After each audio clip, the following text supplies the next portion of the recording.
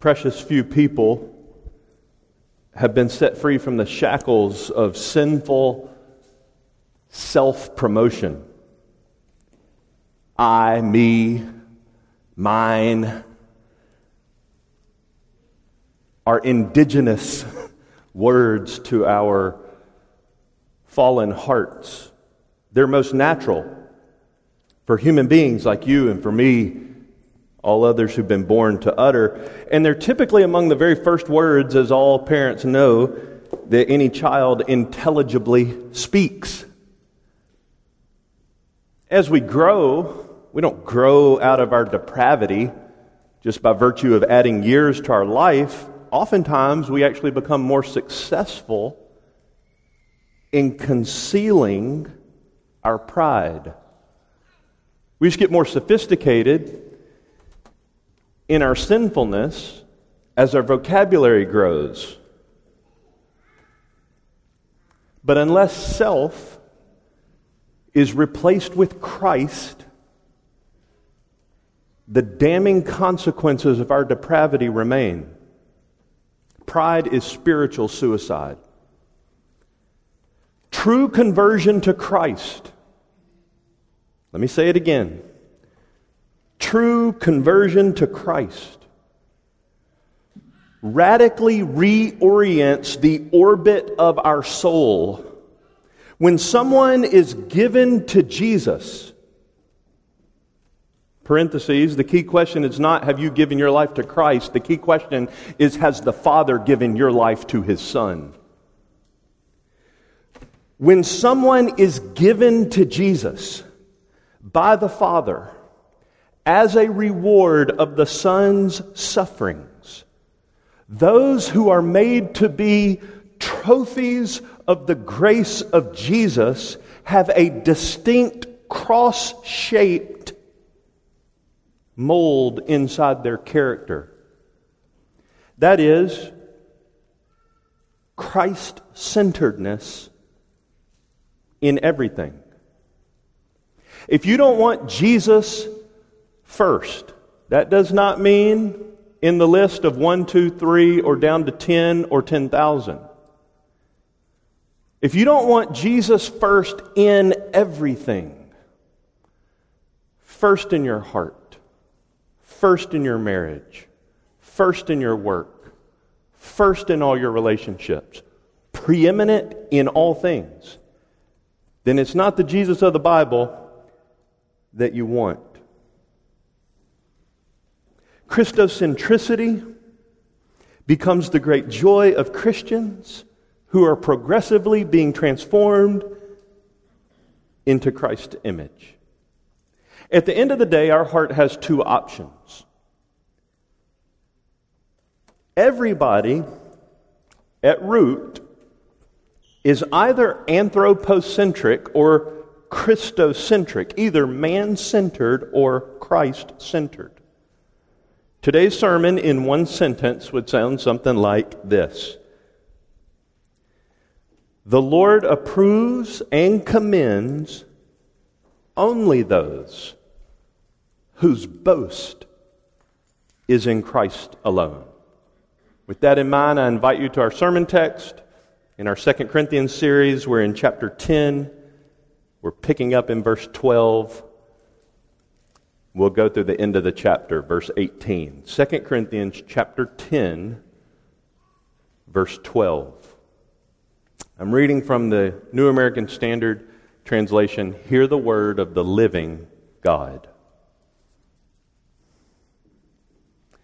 For we are not bold to class or compare ourselves with some of those who commend themselves. But when they measure themselves by themselves and compare themselves with themselves, they are without understanding. But we will not boast beyond our measure, but within the measure of the sphere which God apportioned to us as a measure, to reach even as far as you. For we are not overextending ourselves as if we did not reach to you. For we were the first to come even as far as you in the gospel of Christ. not boasting beyond our measure, that is, in other men's labors, but with the hope that as your faith grows, we will be, within our sphere, enlarged even more by you, so as to preach the gospel even to the regions beyond you, and not to boast in what has been accomplished in the sphere of another, but he who boasts is to boast in the Lord. For it is not he who commends himself that is approved, but he whom the Lord commends. Would you join me one more time at the throne of grace as we seek God's face for help?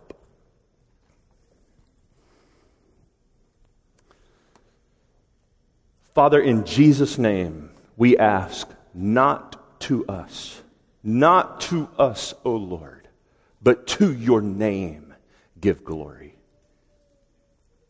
Again, we ask this boldly, in Jesus' name. Amen. This passage is about boasting. But boasting is the symptom. What we boast in is a symptom of our heart.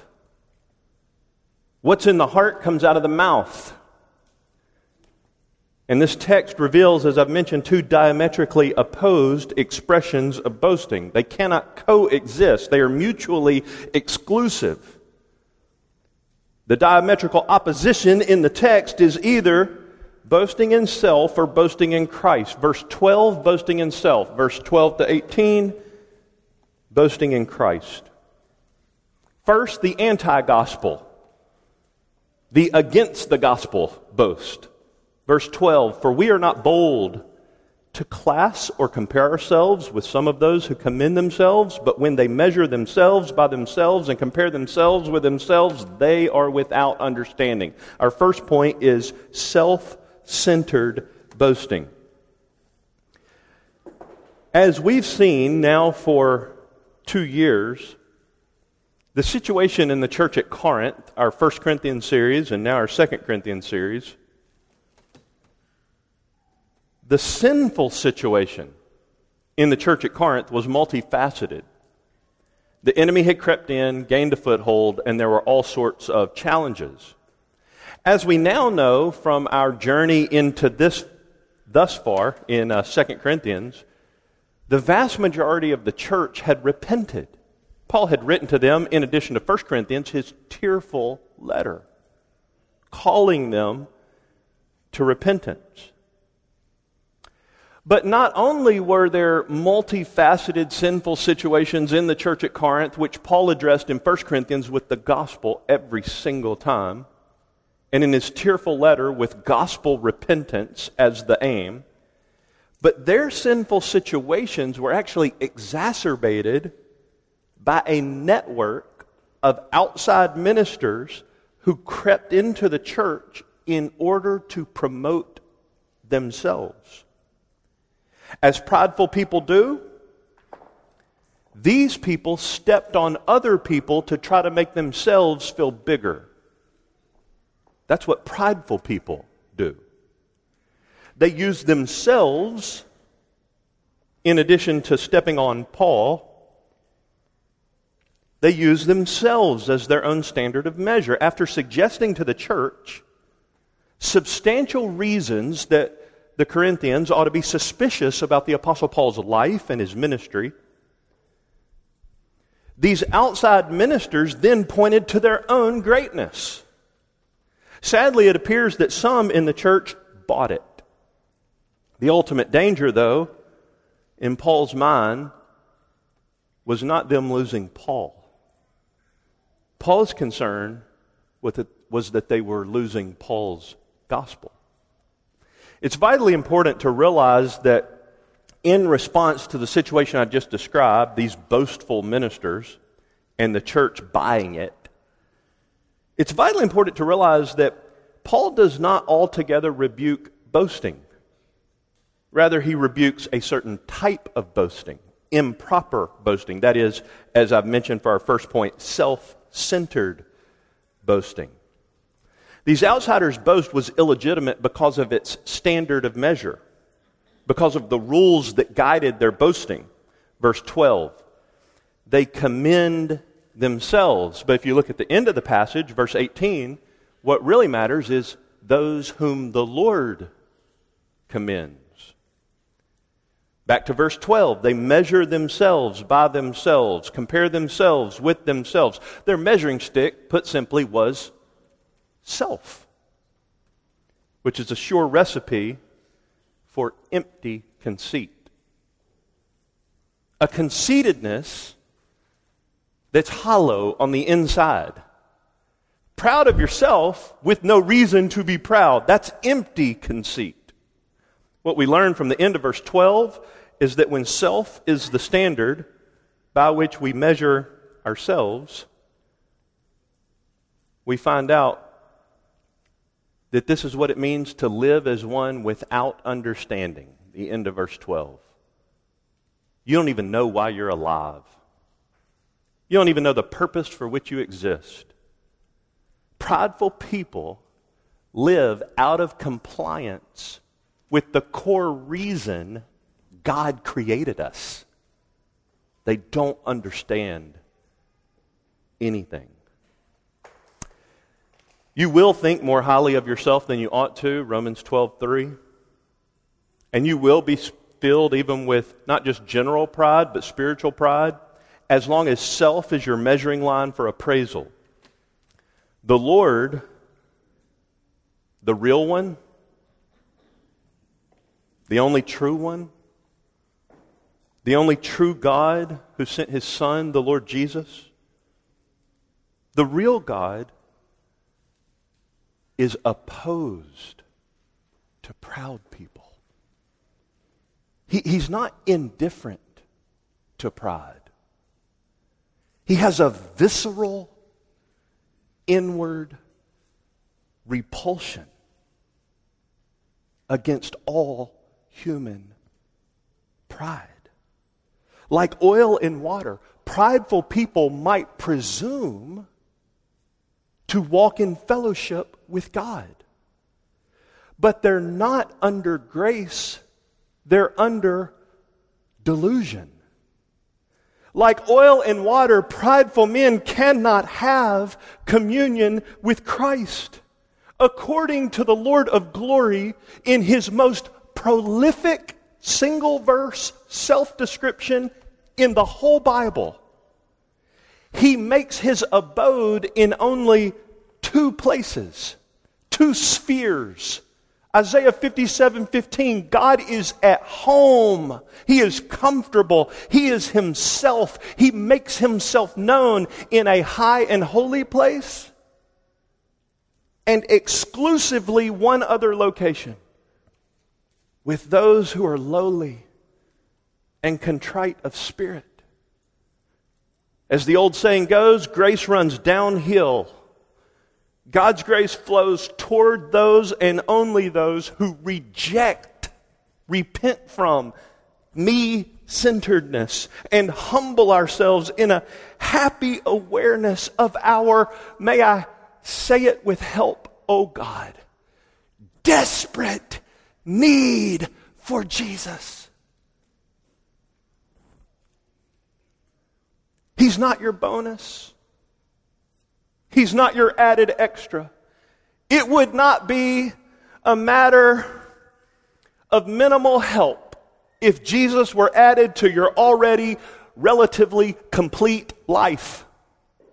Paul's opponents in Corinth were full of spiritual pride. It is the worst stench in God's nostrils.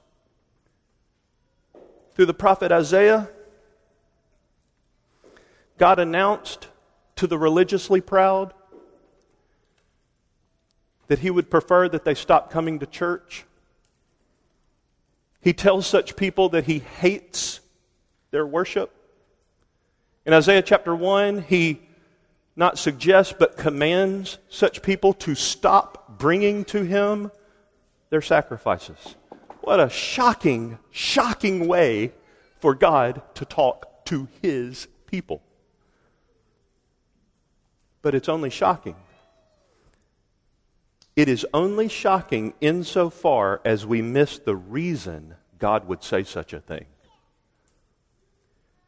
The reason God would say such a thing is the exact same reason that any parent among us would respond the same way if someone kept telling us how much they love us while they meanwhile abuse our children.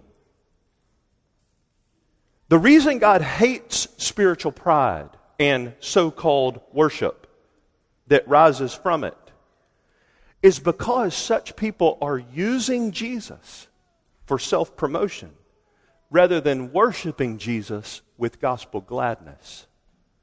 The question that really cuts to the heart of the opponents of Paul in Corinth, and let's just apply it to us in this moment now, the question that really cuts to the heart of our devotion, a question that will expose the deepest heart within us of the goal of our devotion to the Lord. What is our telos? What is the end? What is the aim? What is the ultimate reason that we do church, if you will?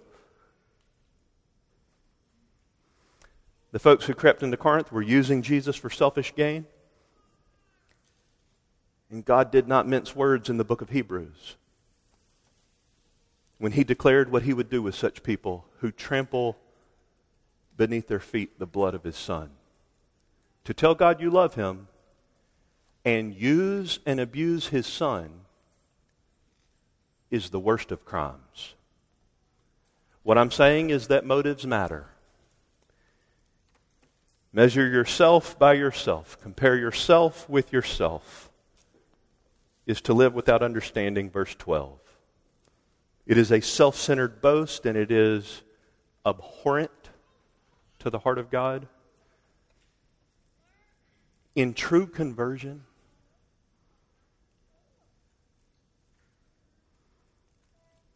God renovates you from the inside out.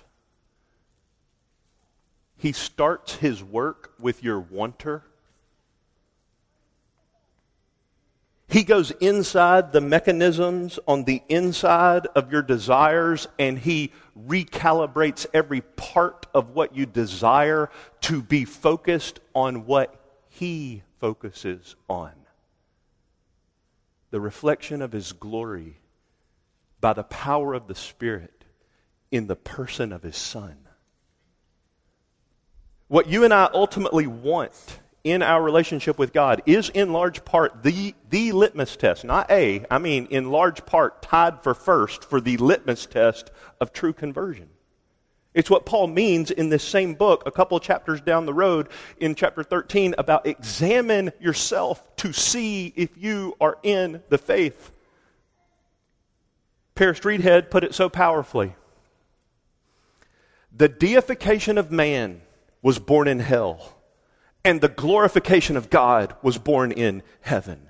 When the gospel of Jesus Christ so penetrates your heart as happened to the Jesus-hating Saul of Tarsus, who went on to write this letter, after he encountered the risen Jesus on the Damascus Road, every other day of his life after that encounter became what Pastor Rick commonly refers to as a ceremony.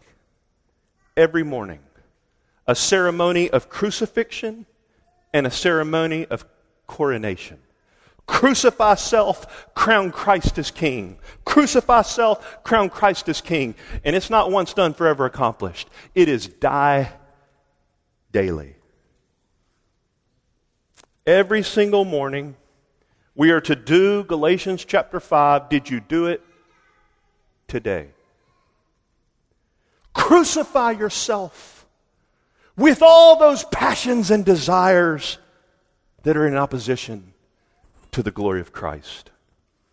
Crown Him as King on the throne of your life.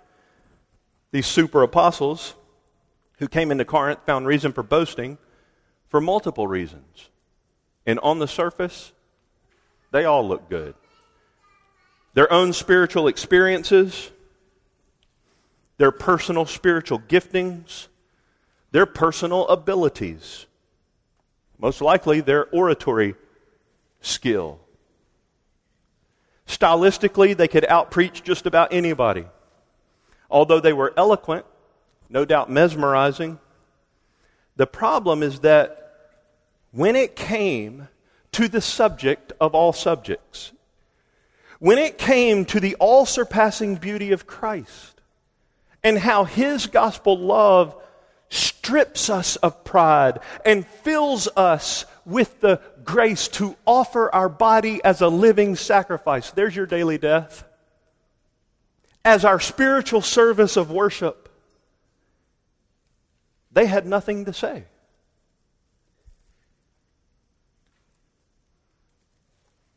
I'm not asking if you're called to be a preacher or have preached or plan to preach. I'm asking, can you sustain a prolonged conversation about the all-surpassing beauty and sufficiency of the Lord of glory? When it came time to talk about themselves, these people were a broken record. Sadly, some in the church who remained unrepentant were hypnotized by it.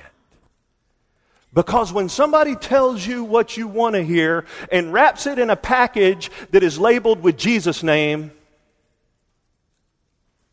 it's so easy to use Jesus for self-centered purposes. These guys looked so shiny and so well put together on the outside. They came in with their power suits and their briefcases and their big presentations. They held extended meetings. The church couldn't wait to get to the church house every time the lights were on. But what the church didn't realize was that what looked good on the shelf was particle board furniture on the inside. The packaging looked great, but the contents were toxic to their spiritual health.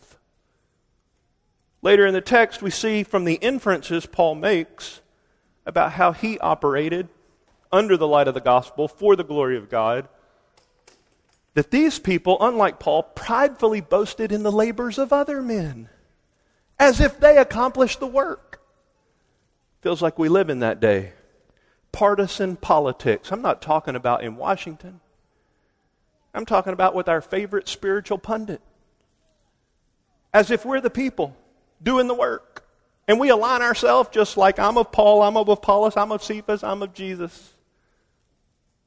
And the whole thing is opposed to the heart of Christ. Here's the principle from our first point.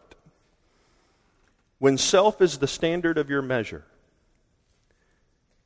then you will very easily, very readily, very quickly, and very often find opportunities to boast. Because there's always going to be somebody that you can find to consider yourself better than at something or in some way or in some category. But it's a hollow boast. It's an empty boast. Prideful boasting does something to you, not just from you.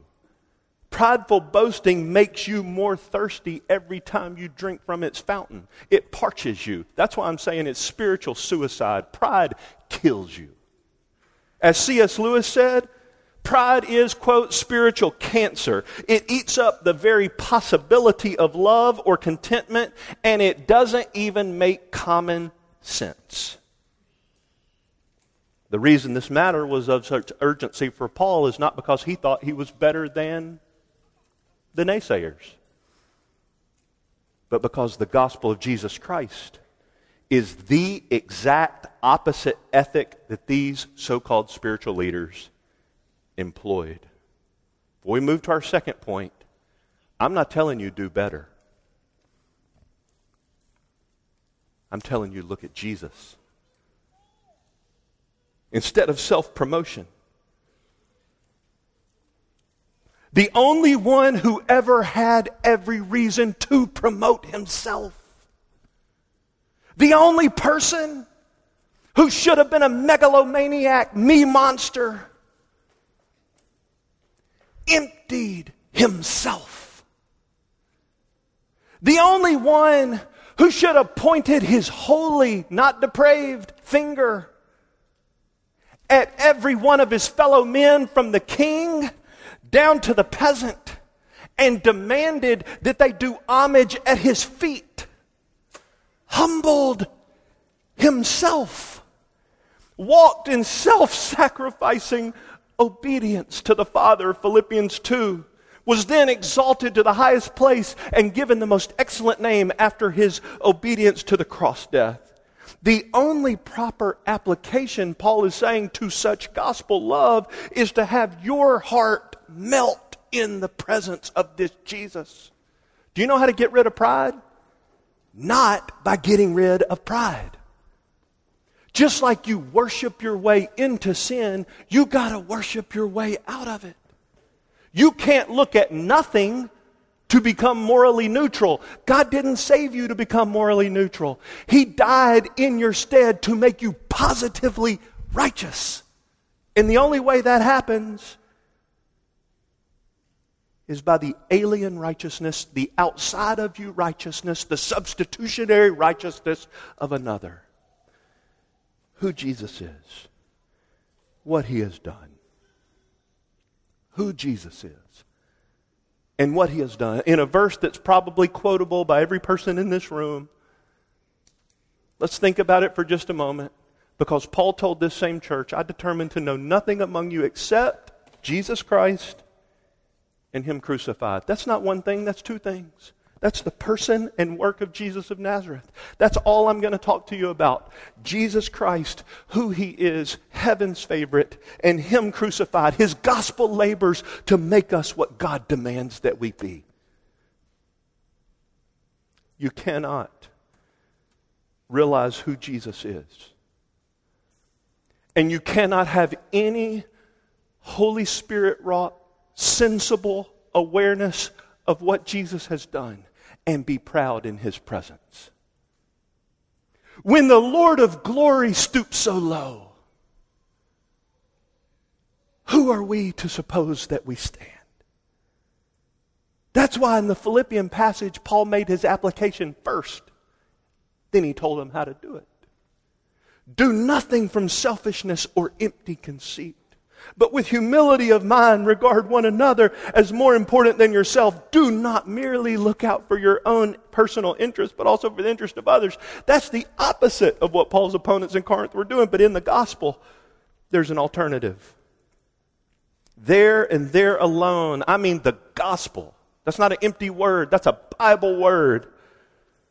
In the gospel, in who Jesus is, in what God has done for us in him, we find that the remedy is not to avoid boasting, but to amplify it.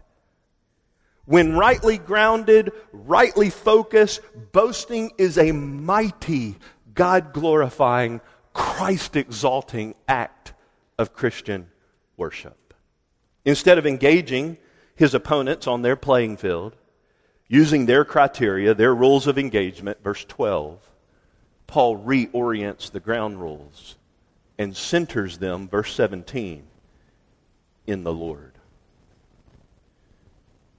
Second point, diametrically opposed to our first, self-centered boasting, let's consider our final point, Christ-centered boasting. I want to begin this final point by trying to show where I get the Christ for the emphasis Christ-centered boasting. You'll search in vain for that designation in the passage, but it's there. As I've mentioned, verse 17, but he who boasts is to boast in the Lord. The word Lord is where I get specifically the second person of the Trinity. Don't read your Bible generically. In the beginning, God created the heavens and the earth. That is true. Keep reading your Bible and you will find out it was the second person of the triune Godhead who created the world. You're not to think generally about God. You're to think specifically as God reveals himself in Scripture. And in this passage, I'm trying to show, I'll do in just a moment, the Lord in verse 17 is J-E-S-U-S. It's a quotation or an allusion or a partial citation from Jeremiah chapter 9, verses 23 and 24, where the Lord speaks through the prophet Jeremiah and says, let not the wise man boast of his wisdom, or the mighty man boast of his might, or the rich man boast of his riches, but let him who boasts, God said, boast about this, that he understands and knows me, that I am the Lord who exercises loving kindness, justice, and righteousness in the earth. For in these I delight, declares the Lord. Well, if you could follow along, Jeremiah said, boast that you understand and know me. Paul said in verse 17, boast in the Lord. You do a quick survey of Paul's use of that phrase in 1 and 2 Corinthians, not to mention the remainder of his New Testament epistles. And in context in 2 Corinthians, he has Jesus in view. Paul Barnett in his commentary said it better than I could. Unlike Paul, these opponents commend themselves. Let them understand that it is the one whom the Lord Jesus commends who is approved. In context, verses 17 and 18, the Lord, quote, must refer in this verse to the Lord Jesus. How does the Lord Jesus command his servants? Clearly, by the concrete reality of a new covenant church who are a group of people focused on Christ. It boils down to this.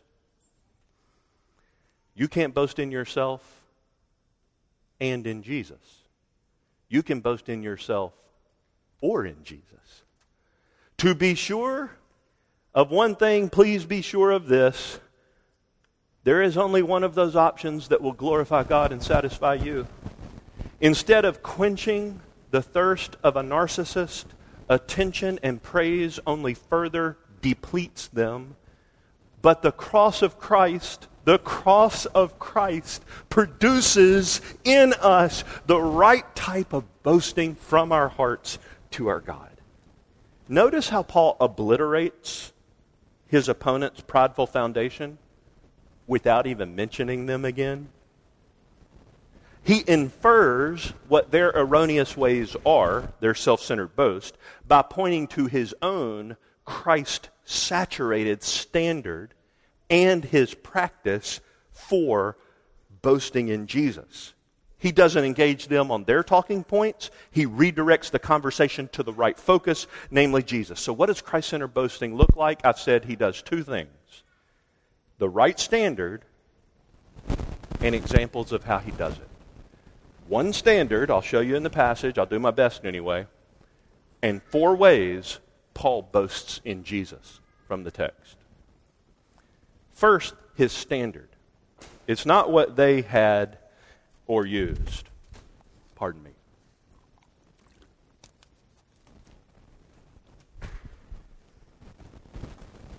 The standard is mentioned in verse 13. It's a complex sentence. Every commentary I read said, man, this is a hard one to understand. Within the measure of the sphere, which God apportioned to us as a measure to reach even as far as you. I just want to zero in on the phrase from the New American Standard for just a moment. Measure of the sphere, which God apportioned to us as a measure. I'm saying this is Paul's standard for boasting. It's his plumb line. It's his line of demarcation. It's the ground rules. The word translated sphere in the New American Standard, area of influence, ESV, sphere of service, NIV, measure of the rule, King James, is the Greek word that you know that you don't know you know. Kanonos. Canon. From which we would get our word canon in reference to the Bible, as in canon of Scripture. The canon, in this sense, is not a war device that goes boom and shoots out a metal ball. Not that kind of canon, but rather the lexical range of this word, the possible meanings of this word in their biblical context are thus: a rod or a bar, a measuring rule, a standard, a limit. Charles Hodge, commenting on this word canon in verse 13, said, Paul means the rule or measuring line which God used in determining the apostles' gifts or sphere of ministry. What Hodge is saying is that Paul said God You get to set the rules. I operate by your orders. I salute you as king. I do as you say. That's the standard you have to start with to be able to boast in Christ. It's like the story I've heard many times from many different pastors in many different contexts of the African American musically gifted pastor who came up to the pulpit at the time of the sermon and then made his way over to the piano and just started playing a melody. And he played, and everybody's kind of wondering what's going on. Is this going to be a piano recital? And then after a while, he starts to hum. And then, speeding up the story, he eventually starts to say, "Yes, Lord. Yes, Lord. Yes, Lord." And then eventually the whole congregation is kind of in a rhythmic sing-song response. Yes, Lord, yes, Lord, yes, Lord, yes, Lord. Then he comes to the pulpit. And he said, "God, you've heard our answer. Now tell us what to do."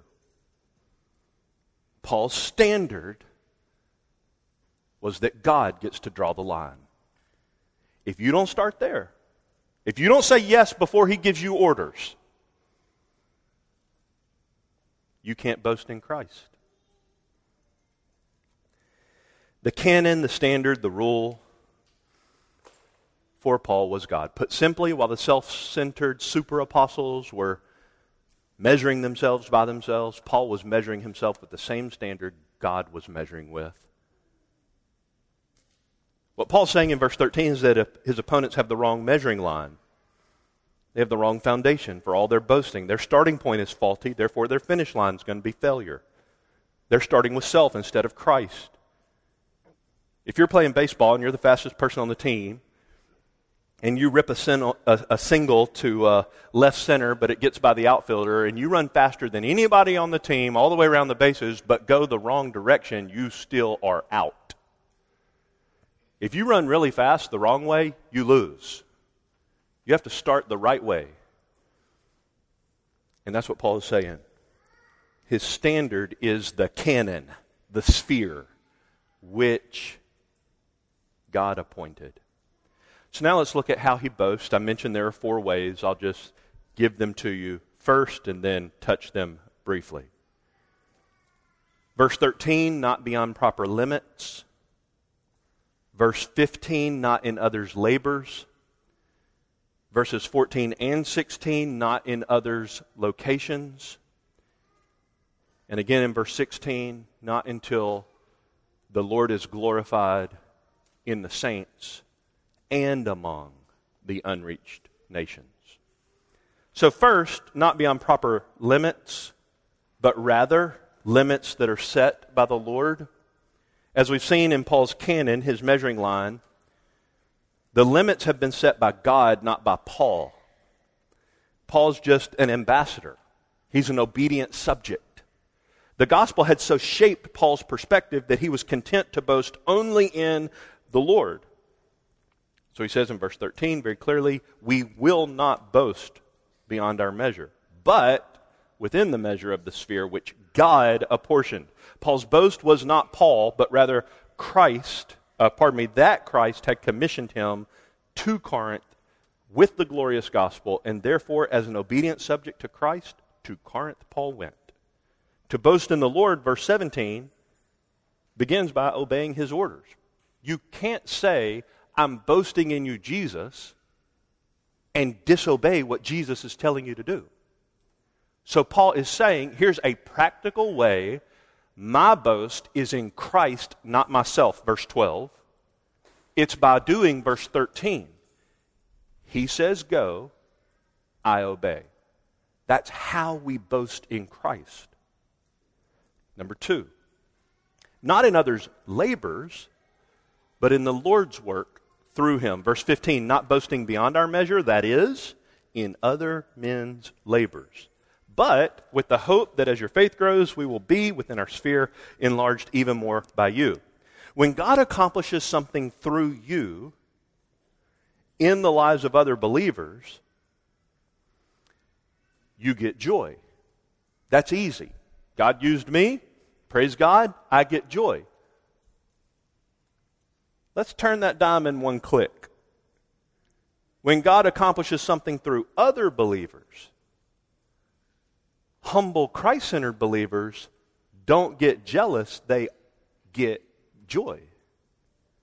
Instead of lamenting that we're not like others or taking credit for the work done by others, like this passage Paul's opponents were doing, we're to give God glory that His work is marching on however He so pleases. This is Paul's example in the text. It's not that we don't focus on the work the Lord has entrusted to us. Yes, let's keep our hand to the plow that the Lord's entrusted to us. Paul is not saying, let me say this again. Paul is not saying, don't focus on the work to be done. He is saying, make sure it is the Lord Christ whom you serve. These other people were serving, they were working, they were laboring. They were just not doing it unto Christ. It was verse 12, to themselves. Colossians 3 is the antidote. Whatever you do, do your work heartily as for the Lord rather than men, knowing that from the Lord you will receive your reward of the inheritance. It is the Lord Christ whom you serve. If you're doing the Lord's work, you can count on the Lord's grace to empower you, because His grace is always in service to His glory. Theodore Monod put it well. Let us look unto Jesus and not what we are doing for Him. Too much occupied with our own work, we can forget our Master. It's possible to have the hands full and the heart empty. When occupied with our Master, we cannot forget our work. In the heart, we are filled with love. How then can the hands fail to be active in His service? So Paul's boast in Christ is second, not in the labors of others, but in the work that the Lord's entrusted to him. Third, verses 14 to 16, not in others' locations, but where the Lord has placed him. Whatever limits God had assigned to Paul, we're totally fine with Paul. God says go, Paul goes. In fact, instead of going toward Achaia, where Corinth is located, Paul intended, as you may remember from Acts 16, to go to Asia. But there he received his Macedonian vision, Acts 16, and was redirected toward the west, eventually going to Corinth. So Paul literally went to Corinth because he was obeying Jesus, who sent him that way instead of the way he had intended to go. What God apportioned to Paul, Paul was content to embrace. Paul's opponents were, on the other hand, working in the field that God never apportioned to them. Isn't it strange? Now, is Paul just territorial, like jealous, the jealous pastor? Like, oh man, there's another bigger, better church around the corner. Is that what he's upset about? The people didn't go around the corner. They came into the auditorium. They came into the church that Jesus birthed, as Paul proclaimed the gospel of Jesus. Paul's opponents were working in the field that God had used Paul to plow as a frontier missionary in Corinth, where the gospel had not yet permeated until Paul came. But Paul didn't just bring the gospel in, parachute out of his plane, give them the gospel, and get out as quick as possible. He stayed there tending the garden. He pastored this church for 18 months. If you look at the timeline of the book of Acts and put all the data we have together, it was probably 1.5 to 18 months. That is 18 months. Paul is accusing them of encroaching on the labors of others, normally upon himself. So in verse 13 he says, we came even as far as you. Verse 14, we didn't overextend ourselves as if we did not reach to you. We were the first to come to you in the gospel of Christ. Paul was working within the limits that God had set for him, in the location that God had assigned to him. He was saying yes to God, doing God's work, God's way, by God's power. That's how he boasted in Christ. And God gave the increase. Amy Carmichael talked about going where the Lord's assigned us to go. She was a missionary for 50 years in India. And she referred to going where the Lord has assigned us all to go, all different assignments, different people. And she asked this penetrating question: before he tells you where he wants you, are you already resigned to glorify God in what she called your ministry of place? Is there anywhere off limits for you, or are you only jealous of, like these super apostles, following up on somebody else's work and redirecting the path your way? Carmichael says, God has given you a ministry of place. For many of us, sphere, sovereignty, you and Jesus, that's an assignment. You and your household, that's an assignment. You and your local church, that's an assignment. And then beyond that, your work, leisure, neighborhood, relationships, all those things, that's where God's put you. He sovereignly, according to Acts 17, decided when you would be born and where you would be born. He has determined your appointed time and the boundary of your habitation. God's given you a place, and He's given you a ministry, and these others, apostles, so-called apostles who came into Corinth, were operating out of bounds, doing their work their way instead of Christ's work His way. But do you see that Paul was unwilling to carry out his good, God-given desire to keep going with the gospel to other places until Corinth was healthy? This is the last way he boasted in Christ. He boasted in Christ by being unwilling to take the gospel to new territory. The unreached peoples of the world who desperately needed Jesus, they were headed for a Christless eternity if they didn't hear this gospel. This is literally life and death. Eternity hangs in the balance. And Paul, the apostle to the Gentiles, was unwilling to go to Spain until Corinth was healthy. This is how he boasted in Jesus. It's verse 16. The end of 15 says, not in other men's labors, but with the hope that as your faith grows, we will be within our sphere enlarged even more by you, so as to preach the gospel even to the regions beyond you, and not boast in what has been accomplished in the sphere of another. So putting 15 and 16 together, as your faith grows, enlarged by you, most think that means sent out by you, like you become the Achaean Antioch base that's sending out faithful gospel workers, like Antioch had sent out Paul and the others who eventually made it to Corinth. Corinth had to become healthy to send them out further. As your faith grows, enlarged by you, we go preach the gospel to regions beyond you. But I'm not going there if you're going to die in the process. This is how he boasts in Christ. This is amazing.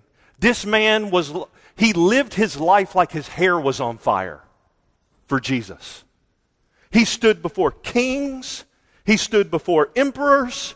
He stood before common men. He had been beaten and run out of cities and lowered down out of a wall in a basket at nighttime because a mob wanted to kill him. People were threatening to drag him into coliseums and have live wild animals rip him to shreds. This man was fearless. He wanted to go where no one had gone for the sake of Christ, to preach the gospel as the power of God, to see Jesus save people and collect them into local churches because Jesus was worthy of their praise. But he was not willing to do it if the people that belonged to Jesus were going to fall off the edge of the earth and defect on the faith. Why go there if you're going to die here? It appears that Paul wanted the Corinthian church to experience similar joys as the church in Antioch, to be a congregation that had a part in sending Paul to the unreached peoples of the world. That's what enlarged even more by you, I believe, means in verse 15b. He wanted the Corinthians' faith to grow. Verse 15, you being established in the faith, so that they could enlarge Paul's ministry to other unreached regions. Here's the principle, here's the pattern, and I wonder if you got a taste of it. If we focus on depth, God will take care of breadth. If we focus on going deep with Jesus and rising high in our boast in Him, God will see to it that the gospel gets out.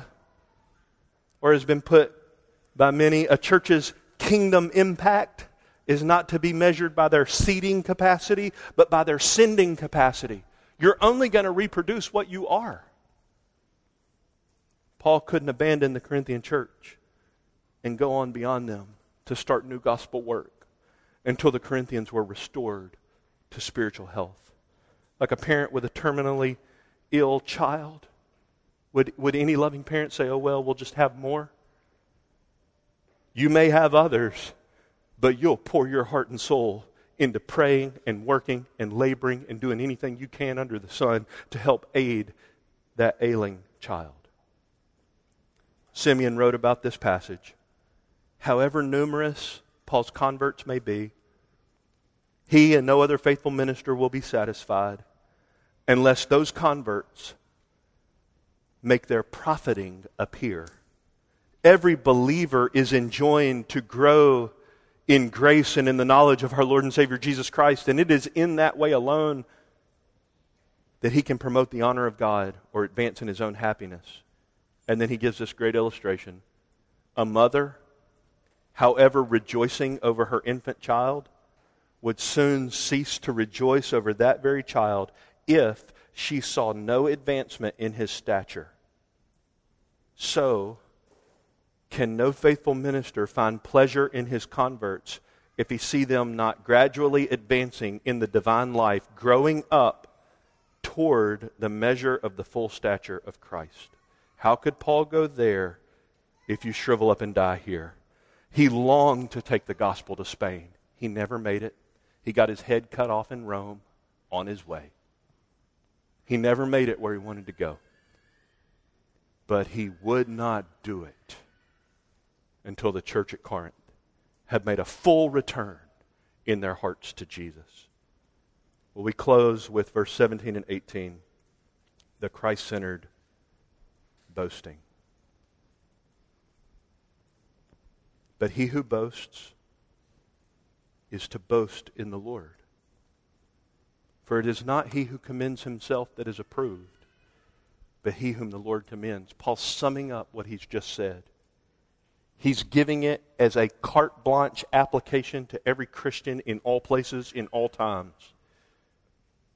As I've mentioned, this is a citation from Jeremiah chapter 9, where the center of God's words through Jeremiah are motivated not by what pleases man, but by what pleases God. For in these I delight, declares the Lord. It's one of the most gospel-saturated 2 verses anywhere contained in the entire Bible. If God had said in that verse, don't boast in your wisdom, don't boast in your strength, don't boast in your riches, boast about this, I'm a God of justice, it would have been the most devastating passage in the Bible. But God gives a threefold, full-ranging repertoire, a panorama of all of his gospel love in 3 phrases. I am a God who exercises loving kindness, justice, and righteousness on the earth. For in these I delight, declares the Lord. And God says, boast in me. In Jeremiah. And Paul picks it up in verse 17. The verse drips, as I said, with offings of the glory of God in the gospel of Christ. I am the Lord who exercises loving kindness. That's the Old Testament word, hesed. It's God's covenant love, his self-sacrificial, unilateral, based on one party alone, what God does by himself, for himself, independent of our effort, in spite of our effort. God delights in loving kindness. This same God doesn't compromise his character to love you. The biggest problem in the universe, as we've said many times around here, is how could God remain God and love somebody as sinful as me? Doesn't it diminish his glory? Doesn't it compromise his character? How can he be just? Because, as Romans says, he's also the justifier of the one who has faith in Jesus. That's the righteousness in Jeremiah 9 in which God delights. What God accomplished for us at Calvary in Christ is the delight of God's heart. And his people boast with him in his Son as a result of what Psalm 85 says in one of the most beautiful verses I've ever read. Loving kindness and truth have met together. Righteousness and peace have kissed each other. Where did that happen? At the cross of Jesus, where the only righteous God who cannot tolerate prideful sinners like you and me, whose first words were, I, me, and mine. And we just got more sophisticated in our sinfulness and bigger in our vocabulary, and we can mask our pride to our fellow man better, but God sees our heart. How can that righteous God love me? Because righteousness and God's peace have kissed one another at Calvary. God is reconciled to have me as his child if I would meet him at the altar of his Son. So the application, I believe, is obvious. Let him who boasts boast in the Lord. How can you do that? Turn from self to Jesus. Those are the two diametrically opposed expressions in this passage. Oh, the bitter pain and sorrow that a time could ever be when I proudly said to Jesus, all of self and none of thee. Yet he found me. I beheld him, bleeding on the accursed tree, and my wistful heart said faintly, some of self and some of thee. Day by day, his tender mercy, healing, helping, full and free, brought me lower while I whispered, less of self and more of thee. Higher than the highest heaven, deeper than the deepest sea, Lord, thy love at last hath conquered.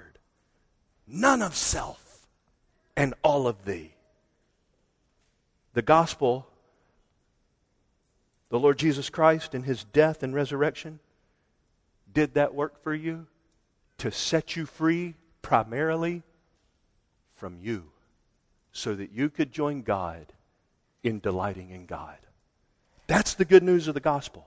The salary package of the gospel, the sum total of the benefits of the cross of Christ are that you get God. Second, beware of any deviation from Christ. I'm sure these apostles didn't come in with their big briefcases and power suits saying, I want to give you a 5-part presentation on why you should not follow Jesus.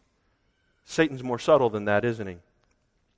Anything that shifts your focus away from Christ, can you hear this? Is to you a weight or a sin that ought to be put off in the race of your life in keeping your eyes on Jesus. No subtle deviations from Christ, or as Paul will say at the beginning of the next chapter, don't be seduced like Eve was away from simple, pure devotion to Jesus. Number 3, do you desire that the 2 billion people who are alive today on planet Earth who've never heard the gospel? I'm not talking about anybody in Uptown. I'm not talking about anybody in the city of Memphis. I'm talking about people in Southeast Asia, North Africa, the Middle East. Do you desire that the 2 billion people who've never heard the gospel, never heard the name of Jesus, they're going to die and go to a Christless hell, as I've been talking, 1 per second,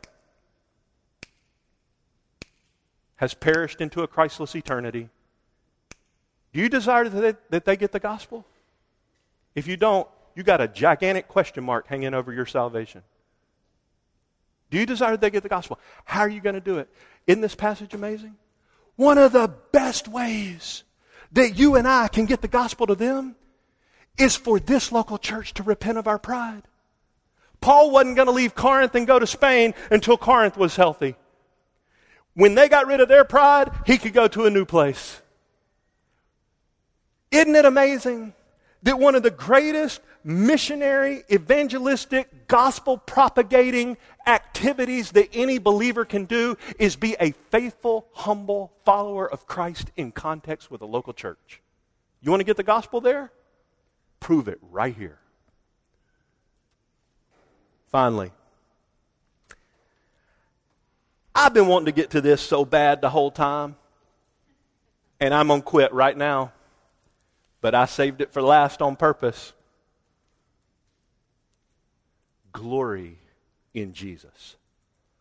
Boast in Jesus. As I said, you worship your way into sin, you got to worship your way out. Holiness is not being morally neutral, free of sin, One half of the gospel is that Jesus died for your sin. The other half is so that he might impute to you his righteousness. Glory in Christ. Boast in Jesus. What Thomas Chalmers was talking about in his expulsive power of a new affection. Turn your heart to God in Christ. Here's what I mean. Apply God's word to your life to the max. Stop tiptoeing around verses. Read them, pray them, believe them, obey them. Apply God's word to your life to the max. It's easy to see chinks in other people's armor and cracks in other people's lives. Seek to glory in Christ at every opportunity in your own heart. As an exercise of the body strengthens our physical muscles, so boasting in Jesus enlarges your soul. Anytime you ever, therefore, see a work of the grace of God in your life, let it be a launching pad for you to give Him glory. Anytime you're ever made sensible of His love for you, boast in the gospel of Jesus Christ. Anytime your heart is ever drawn out to the bliss of the age to come or the endless delights that Jesus has purchased for you in His death and resurrection, tune your heart to sing His praise. Boast in the Lord and then boast again. And when you're granted new sights of the mountain range, of the grandeur, of the character, of the incomprehensible God, focus your gaze on one of those majestic peaks and do a deep dive into one of the attributes of God until your own soul is experiencing the waft of the aroma of the fragrance of Jesus. A spirit-filled moment of fellowship with any other believer ought to catapult you instantly into the third heaven of boasting in the Lord. A reminder of your standing that you're counted righteous in Christ forever. The verdict is already in. There's nothing you could ever do to make God love you less, and there's nothing you could ever do to make God love you more. The definition of your acceptance before God now and forever is the man seated at God's right hand. Boast in Jesus. There, you'll find the grace of God.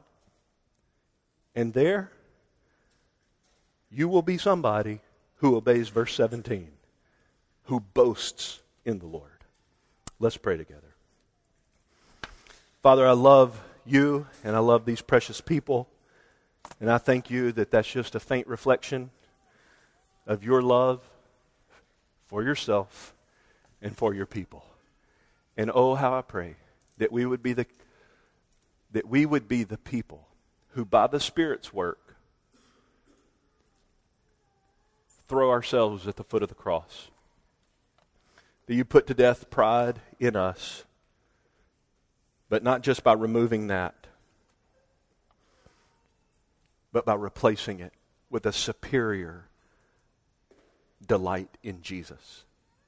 Cause us to boast in the Lord, for they and they alone are the ones that you say you commend and you approve. Oh, God, do it in Jesus' name. Amen.